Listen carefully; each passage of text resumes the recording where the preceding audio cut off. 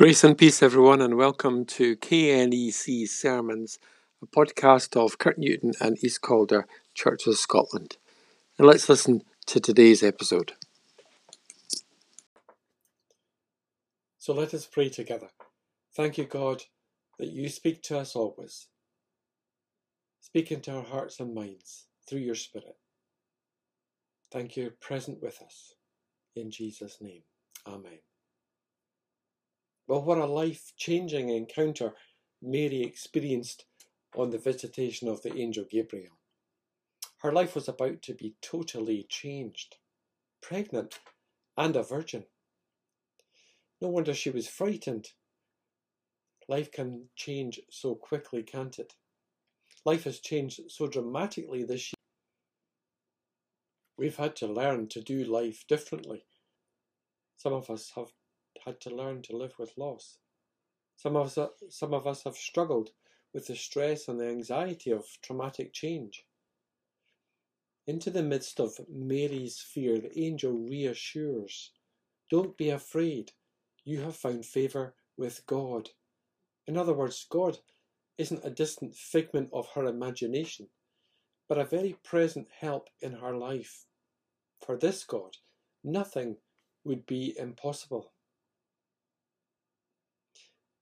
That's the God Mary was invited to put her hope in.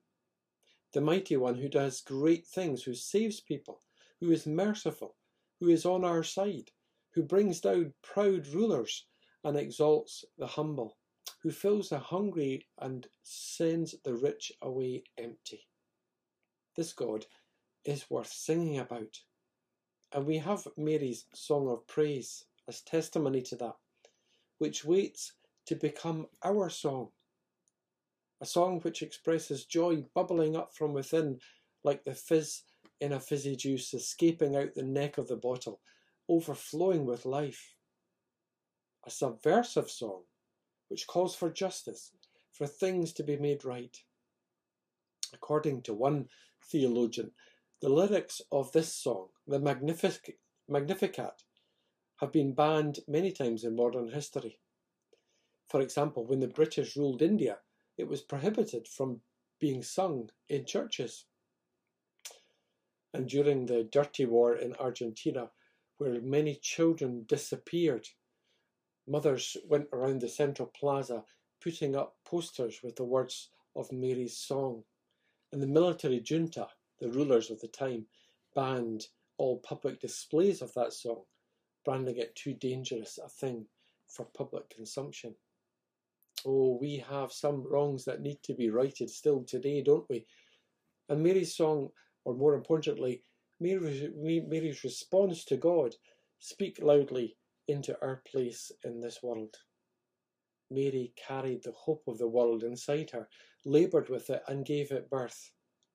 How and to where might we be called to carry hope, light, love and peace inside us, to make Christ present? Is there someone or some situation where we can share the joy of Mary and the hope of the Christ child within?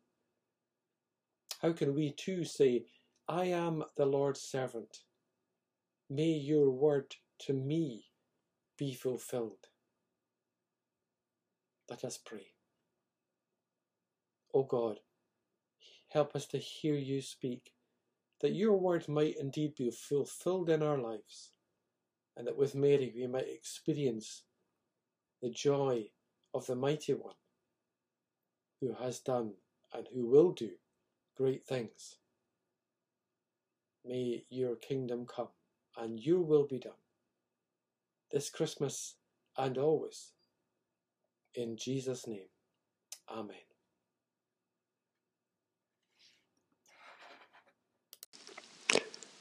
Thanks for listening, everyone. You've been listening to KNEC Sermons.